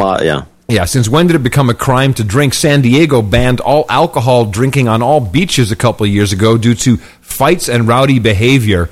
Now 4th of July is ruined. You can't drink and get drunk on the beach. And then this was really, we both responded to this like, wow, so glad this turned out okay. From Paul Tevis. Hey, Adam and John, earlier this year, my family had an uncle living with us, Uncle Fester. He's been a heavy smoker for his whole life and has tried different ways of quitting in the past few years. He got a prescription to Chantix, took it for a few weeks. We didn't notice anything wrong with him at first, but after about a few weeks, he basically became a zombie. Of course, now I'm perking up, saying, He was a completely different person. We'd ask him questions or just try talking to him. His responses didn't make sense. He'd randomly start smiling and laughing when we were trying to be serious with him. My mom decided to take him to his doctor after 2 days of the same behavior. Long story short, he disappeared at the doctor's office. Nobody knew what happened to him. Turns out he walked all over the city by himself, ended up going to a restaurant that a cousin of mine worked at, said he didn't even recognize her. He ordered wine and coffee. And after not really drinking either, he walked out on the bill, disappeared. The police eventually found him the next day. He was taken to the hospital. He's off the Chantix now and is back to his old self. And we keep asking, why is this stuff still on the market? How is this possible unless they want to zombify people? I don't know. And the amazing thing is these aren't isolated incidents. When we first brought this up, with starting with the commercial, which we still have. We should probably play it again because it's the most horrendous commercial in terms of the side effects. Let me see if I have that somewhere. And it's about a year ago, I would think, but it's pretty old. But anyway, I think it's called Chantix, or I misspelled it as usual, Shamontix or something like that. Anyway, when we first discussed it, just casually, the next thing you know, we got a bunch of letters. I mean, out of the blue, and then we found out more and more and more, and it's just like this is not like these side effects are uncommon. Apparently, they're beyond common. Okay, I have two Chantix clips. Let's listen to the first one for a second. My name is Robin. I am a wife. I am a mom, and I was a pack-a-day smoker for 25 years. I do remember sitting down with my boys, and I'm like, "Oh, promise, Mommy, you'll never ever pick up a cigarette."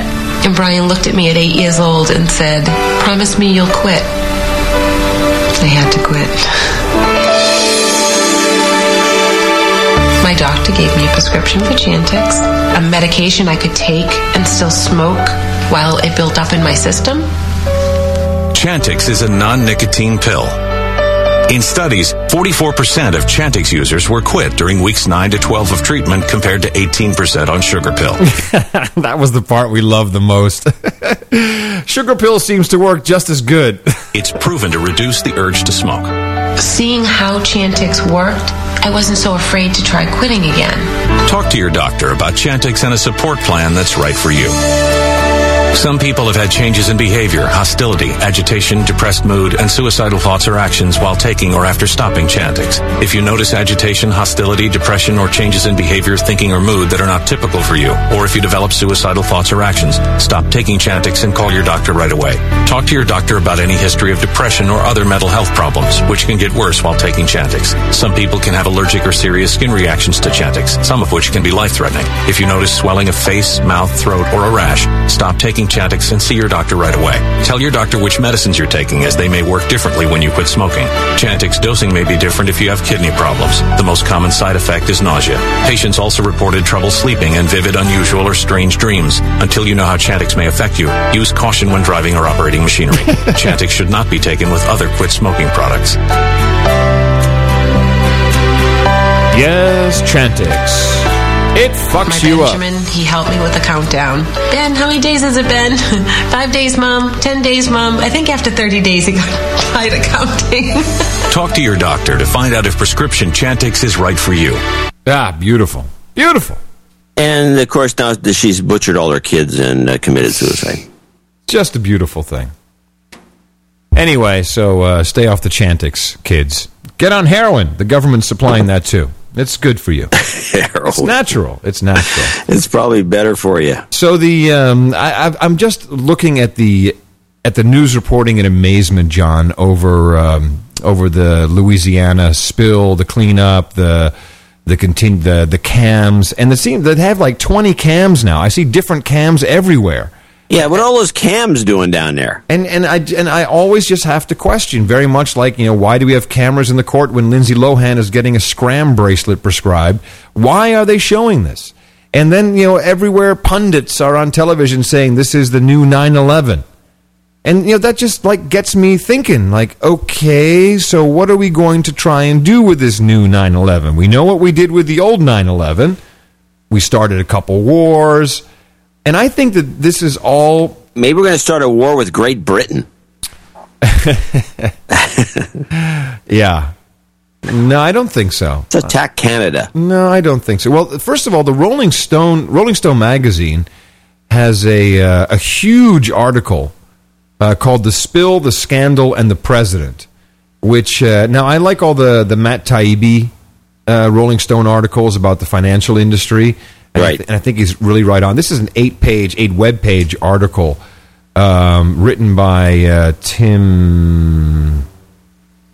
Just for some reason it scrolled off. Tim something or other. But I don't like the way it starts off, immediately saying this is the largest disaster in the history of the world, which we have absolutely no proof of. And I'm not saying it's not true, but it's like no one has the actual number. They just keep it's just numbers and numbers, and so there must be millions dead. Well, so this is what's kind of disconcerting, and I will take this to a place which I think is kind of interesting. So the guy didn't think much of World War I. No, no, but this is a natural disaster. World War I apparently was not a natural disaster. So I didn't think much about the Krakatoa blowing up and killing most of the life. Or that's a natural disaster. Or if Yellowstone goes off, we're all dead. I mean, come on. Well, so there's this... unless there's millions dead, I don't see it. Well, there's this report floating around, and I think that this is all part of a big scare tactic. Report floating around from Vladimir Kucherov, professor at the Royal... And this, I guess he's Russian. Professor at the Royal Institute of Technology in Sweden and the Russian State University of Oil and Gas, predicted that the present oil spill flooding the Gulf Coast shores of the United States could go on for years and years. And they have a diagram in this report, this PDF, where you literally see this oil spill flowing across the Atlantic, covering all of Eastern Europe. There's the 1037. Covering all of Eastern Europe, and it's essentially saying this is going to kill the world. And it will go on for 70 years with no end in sight. And I'm seeing a lot of this, it's the biggest disaster. And there have been plenty of pretty big disasters, both oil and non-oil related. But it feels to me like everyone is on board with scaring the shit out of everybody about this. And of course, there's companies being demonized, which is just laughable. Like, yeah, if we topple BP, like that's going to end it. Like, no. And then I start to see some interesting reporting from the oil cabal, and this is what truly concerns me. While all of this is taking place and everyone's all scared and there's all this stuff going on, the oil and gas cabal is just marching ahead, and I believe that this flotilla incident with the Israeli Defense Forces and the Turkish boat. Actually, there's something like 7 of those boats, and nobody reported on the other ones, which are all turned back. Right. And there's some now high-quality video of the attack, which is not of the attack. It's of people being brought down wounded, so you don't actually see the attack. There's, like, shitty video. It doesn't matter. I mean, something bad went down there, no doubt about it. But I believe that this is a part of the cutoff of gas to Israel from Russia. And this is part of the Blue Stream 2 natural gas line that was supposed to run, there's already a Blue Stream 1, supposed to run across the Black Sea from Russia to Turkey with an extension to Israel. And now that's being cut off. So Israel, of course, needs gas. And where are they going to get it from?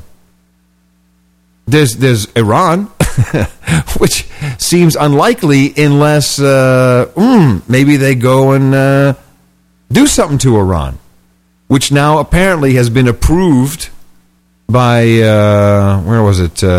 Saudi Arabia has given Israel clear skies to fly over and attack the Iranian nuclear sites.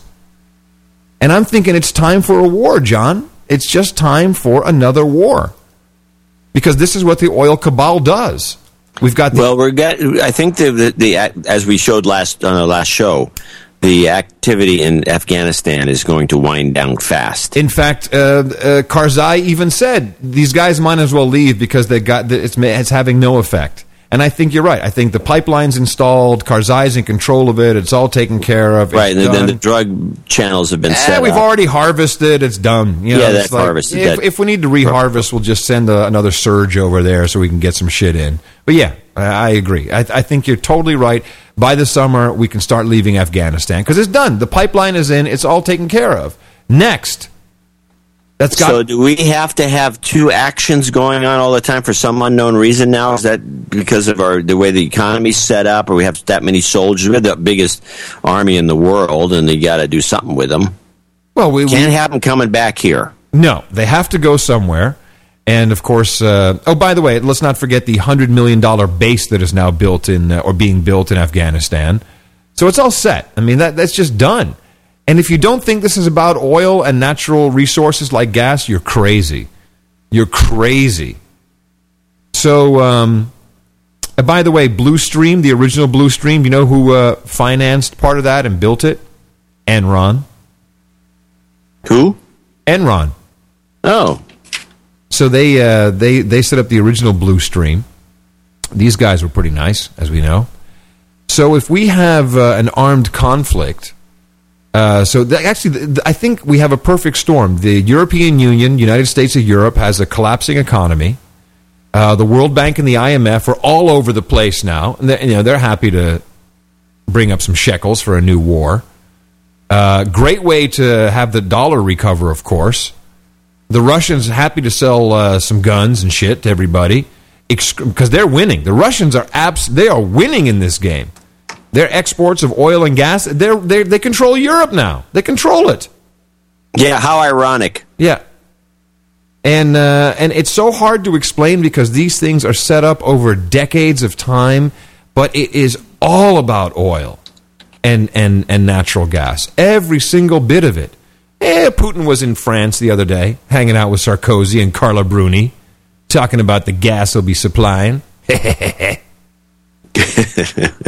It's everyone's just like wool pulled over our eyes. It's terrorists. Damn terrorists. And now we're going to have to... It's lame. And I think that there's probably, if anything, increased drilling taking place now off the offshore drilling. It's a big scam. And there's over 3,000 wells in the Gulf of Mexico. Yeah. And almost, I think, 75 to 80 are deep water, just like the one that blew out. Now, there's a moratorium on them right now, so they're not supposed to be drilling, which, of course, is really killing the economy there. Really, really, really killing. And all we hear about is the shrimp. I had some shrimp the other day. Were shrimp expensive, Mickey? Were they more expensive than normal, the shrimp?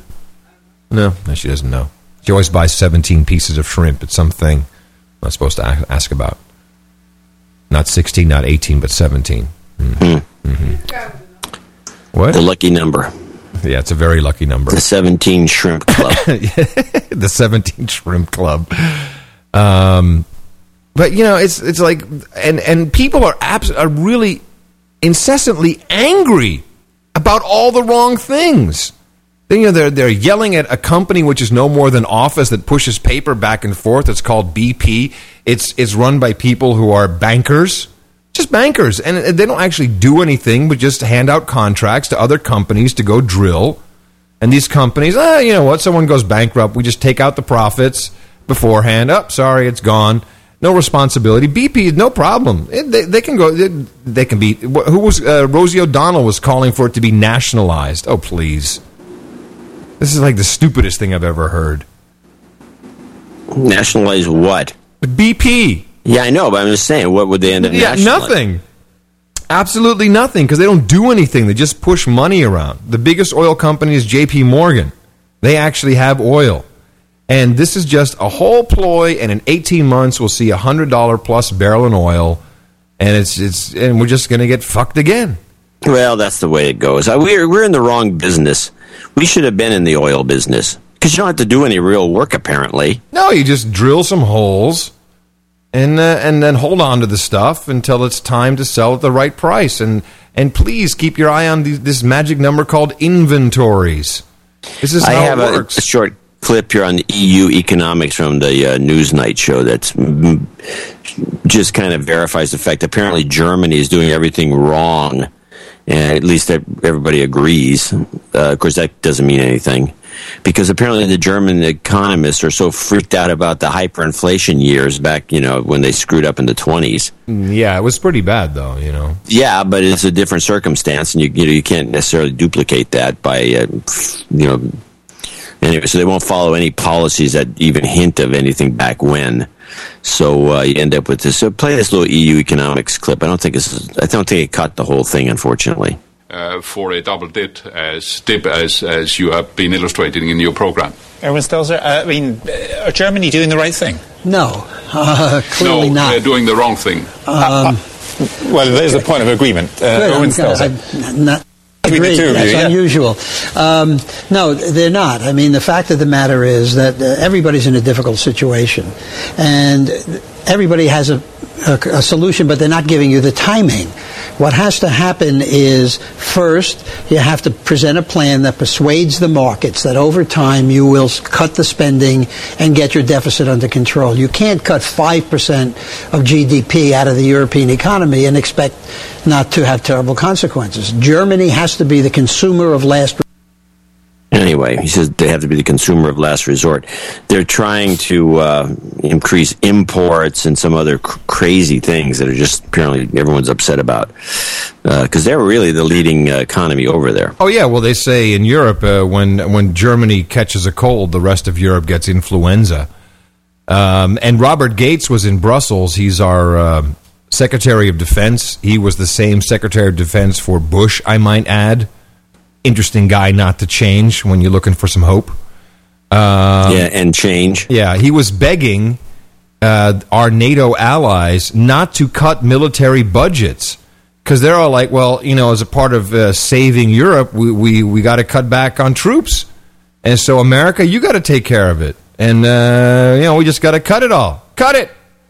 And he's like, you can't do that. This is terrorism.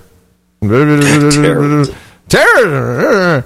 Yeah, so their European NATO members are preparing for deep cuts in military spending, prompting U.S. officials to express concern that the gap in military power will grow, which I think is exactly what these bastards want. We'll take care of it. Don't worry about it. We'll maybe, John. Oh, interesting. Maybe this will be the catalyst for getting out of Afghanistan. By saying, well, look, no one's bellying up. Why should we be doing it? We're going to get out. Could be. I think that it's actually in this article. Pentagon officials voiced concern the United States would be bearing a larger burden in the war in Afghanistan or future NATO missions, according to the Washington Post. Yeah, that means we can just call the shots if that takes place. Yeah, or just call it a day and get out. Yeah, well, they're definitely going to get out. So, all right, well, I've got an interesting, if you want to change topics. Sure. I found there's a clip. I think we got a new danger ahead of us. Only one? Wait, it's not homegrown terrorism, is it? It's worse. Ooh. Sitting. Play the clip, Sitting is Bad. Sitting back and relaxing on the couch this weekend, you might want to think again. Kelly Crow reports on new research that says sitting can be dangerous to your health. It might not look like cutting-edge science, watching an 11-year-old girl watching TV, but it's pioneer research into the health effects of sitting. There's some evidence to suggest that is enough to increase their blood sugar, to decrease their good cholesterol, and to have a real impact on their health. Just by sitting there for 2 hours watching TV? Yeah. They could be hurting themselves. They could, yeah, absolutely. I'm going to measure your blood pressure, okay? These researchers have already learned that prolonged sitting has unique effects on the body. Some of them are completely separate and distinct from those that we get from exercise or structured physical activity. So what you're saying is that something different is happening when you're sedentary than when you're moving. That's right. And those things could be harmful to your health. That's right. Okay, so this show is killing me. I'm sitting for 2 hours. This show, we got to cut the time down. Definitely. So this laundry list comes. This, by the way, ran today, and it's and it ran in the morning on a Sunday. I'm thinking this is a salvo. In other words, we don't have this. They're still working on the pitch. I don't know what the point of it is to get people off their butts, but something's coming. Something's up. Or there's a pill or a vaccine or something.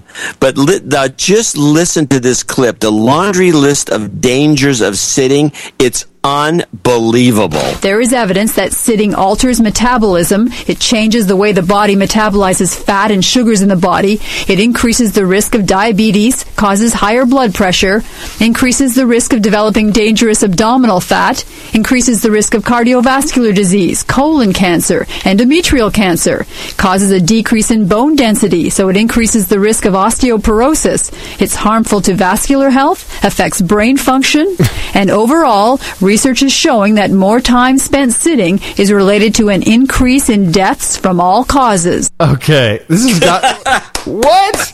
The best ever. This is worse than the nominee list in one of those porn shows. This is amazing. It's basically the leading cause of death, if I understand it properly. It's the leading cause of death. Sitting around. So we don't know what the fix is yet, but I'm sure it'll be something. I'm sure it'll have a vaccine-like nature. Yeah, and there's be some drug company involved. Oh, but man, that's I was funny. just shaking my head over this one. The leading cause of death is sitting on your ass. Film at 11. Unbelievable. I read in the Chicago Tribune. New concerns arise over body scanners. And what I found interesting is that, we've completely passed by the whole point of why people were against this in the first place, and we now have just accepted it lock, stock, and barrel. Machines best known for the privacy issues they pose because they can peer through clothes and present screeners with an image that some have likened to a virtual strip search. The government has addressed those concerns by obscuring the faces of those screened, preventing examiners from seeing the passengers and allowing the option of a physical pat-down. So instead of what they initially said, you can't see someone naked, they're now saying, we just, make it so you can't see their face. Who cares? I know, but it's like... I just want to see them naked. Oh, here comes another hottie. Let's see what she looks like. Hey, guys, come over here. Come over, check this one out. And no one is outraged. I can't believe it. No, but, it's just like, what happened? What happened to the anger over that? It's just no one gives a crap. And now, and this article is just, it's fantastic. So now you have all these consultants. Well, I can overcome the body scanners with enough explosives to bring down a Boeing 747, said Rafi Sela, former chief security officer at the Israeli Airport Authority, who is now a security consultant, selling some other thing. And so the article goes on and on and on. It brings in Michael Chertoff, and who was an advocate for the imagers. He had been representing vendors, marketing the technology, but no longer does that. Yeah, you already made the deal. You already sold it. Your contract's over. And then at the very end, in a testing center at Washington's Reagan National Airport, another consultant showed a reporter photos of small items that had been detected on passengers, including a 1-inch square packet of cocaine. Not all of these were in easy-to-find places. They were artfully concealed to get past security, he said. Well, excuse me, but airport security is not to bust me for my blow. Airport security is to secure the plane. But this is what it's all about. It's what is this? And they made a big deal about you're not supposed to be busting people for their whatever, have a marijuana joint or something on them. Yeah, but they're going to. And it's like, yeah, of course they are. The whole thing's a scam. It was a smoke screen. You just kind of keep approaching the problem. You let it kind of boil up and then simmer down, boil up, simmer down. Pretty soon the water's all gone. There's no boiling anymore, and they can do whatever they want. I think we just need to play the jingle. All aboard, train's good, plane's bad. Woo-hoo! And of course, we'll have none of this when we're all on board the high-speed train to the FEMA camp. There will be no testing at all. Keep your shoes on, not a problem whatsoever. Yeah, and of course that will go by the wayside too, and there'll be the same crap, and they'll sell more of these stupid machines to get on the damn train. And we had a couple other funny emails about trains good, planes bad. I'll just leave them for what they are. And you got any more clips? Are you done? I got a couple of clips, but we can put them off. No, let's do it. Let's wrap it up. You got something funny? Well, I got a couple interesting ones here. Apparently, everyone's getting fat in China. And I have two clips. Let's see what we have. It's from all that rice. Please. Fat China is one of them, but there's a beginning clip. Oh yeah, traditional thinking. I got an amusing, kind of a laugh out of this report. It was on our National Treasure, the PBS operation, and it was National Treasure. So play traditional thinking. Traditional thinking in China is that children need to be fat, and that means the child is healthy and strong. This concept, of course, is wrong. Western fast food restaurants have become part of urban Chinese culture. I just want to know what everybody's favorite food is at McDonald's. Hamburger. So I love the idea of traditional thinking is only like 30,000 years of culture. But this is wrong. Yeah, right. Like us telling the Chinese that they're wrong. Hey, just because you guys have been around like 2,500 years more than we have, you're wrong. You're wrong, dude. Rachel Maddow says you're wrong. So anyway, they're having a fat crisis in China, and so this clip, Fat China, which introduces a writer who's got a book coming out called Fat China, which I think is just a great name for a book. It shows a big fat kid on the cover. It kind of summarizes the whole thing, what the problem is. And it's kind of interesting because you always have to remember that when there's a revolution, the revolutionary movements are never really caused by the peasants. It's always caused by a growing middle class of people that may want more than the current government can deliver. And when you're developing a kind of a generation after generation of spoiled brats in China, it may become a problem for us somewhere down the road. I think we're leading the way on that, aren't we? Like showing the Chinese how it's done with spoiled brats? Oh, yeah. Paul French is the author of a soon-to-be-released book titled Fat China. They are extremely proud, and what we have here, of course, is a one-child policy, which is not enforced everywhere, but is still the norm. So now we have a generation coming through that not only have no siblings, but have no aunts and uncles. This has led to what we might term here the six-pocket syndrome, which is where every child, or little emperor, as they're known here, has, two parents and four grandparents. And those four grandparents and two parents don't really have anything to spend their money on except that child. So they are lavishing that child. They are arguably spoiling that one child. And of course, after generations of not having enough, people don't want to say no to children. They want to give them everything. They want to, let them enjoy the prosperity rather than the austerity that they knew in their childhood.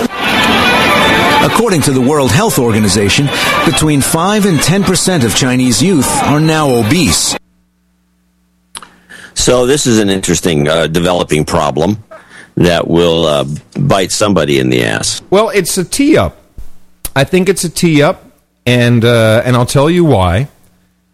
3 days ago, and by the way, I haven't seen this on the news, and you know how I love whitehouse.gov. It's like Marvel Comics to me. I love watching the president's speech. I love seeing the proclamations is my favorite section of the site. So while we were all looking at the oil spill cam, the blowout preventer cam, Thursday, June 10th, a new executive order was passed, or established, I should say, the National Prevention, Health Promotion, and Public Health Council. So as you know, the president, with the authority vested in him as president by the Constitution, the laws of the United States of America, has issued the following executive order. Now, Section 5 of this executive order details the president's national prevention and health promotion strategy with a council which will be charged with carrying out, quote, lifestyle behavior modification amongst American citizens that do not exhibit healthy behavior. Oh, yes, John, here it comes. And I'm tying this into Lindsay Lohan. You watch. The president's desired lifestyle behavior modifications focus on the following areas: smoking cessation, proper nutrition, appropriate exercise, mental health, behavioral health, sedentary behavior. What the hell is that? Sitting. Really? Yep. Really? Yeah, that's what the sitting thing's about. What does sedentary mean? It means not moving. It's like sediment. There you go. Substance use disorder and domestic violence screenings. Now, he's going to create another one of his famous advisory groups, which of course will be experts handpicked from the public health field and other areas of expertise outside the federal government, i.e. Big Pharma. And their marching orders are to actively carry out the following: worksite health promotion, community services. Wow, it sounds like the communist Chinese in the 50s. Stand by.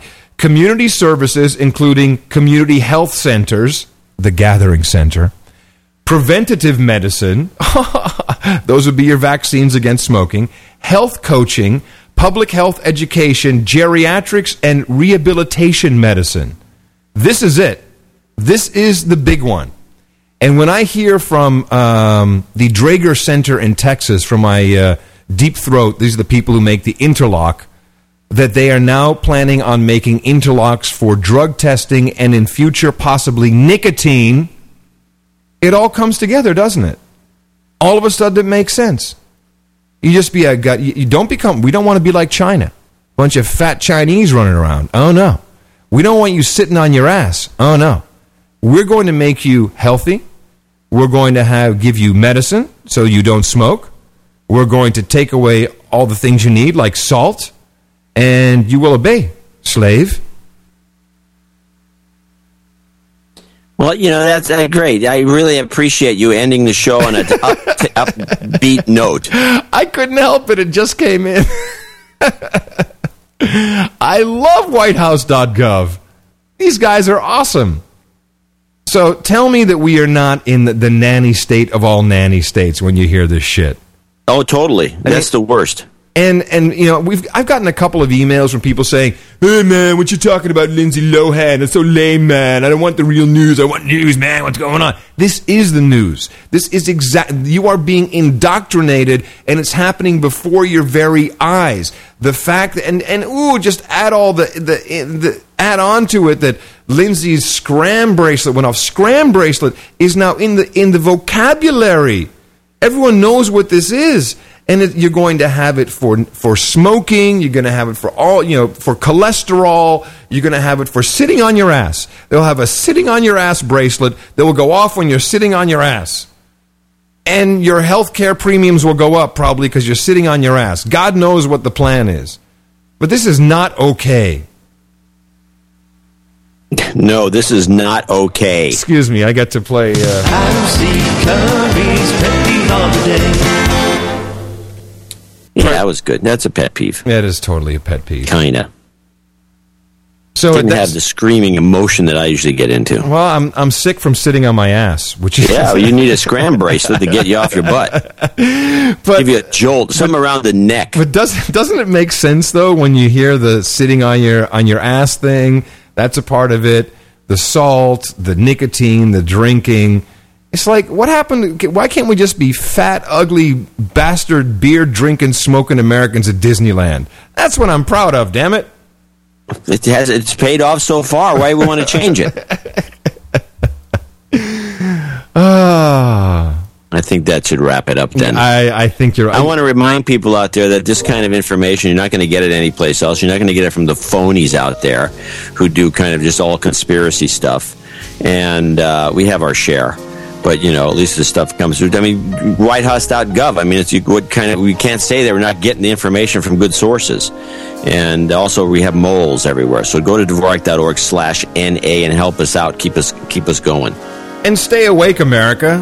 And and the world. And I was going to say all countries of Gitmo Nation, because the same thing is taking place where you are. And look, all we're doing is sitting on our ass and telling you about it. People much younger and more energetic than ourselves shall have to go do something about it. Right, John? Some fat kids from China. Yeah. It's not only a great book, I think it would make a great screenplay. Fat China? Fat kids from China. Coming to you from the Hilltop Watchtower Crackpot Command Center, where June gloom has cleared up a little bit, and I'm running a slight fever. In the morning, I'm Adam Curry. And from northern Silicon Valley, I'm John C. Dvorak. We'll talk to you again Thursday morning for another early service right here on No Agenda.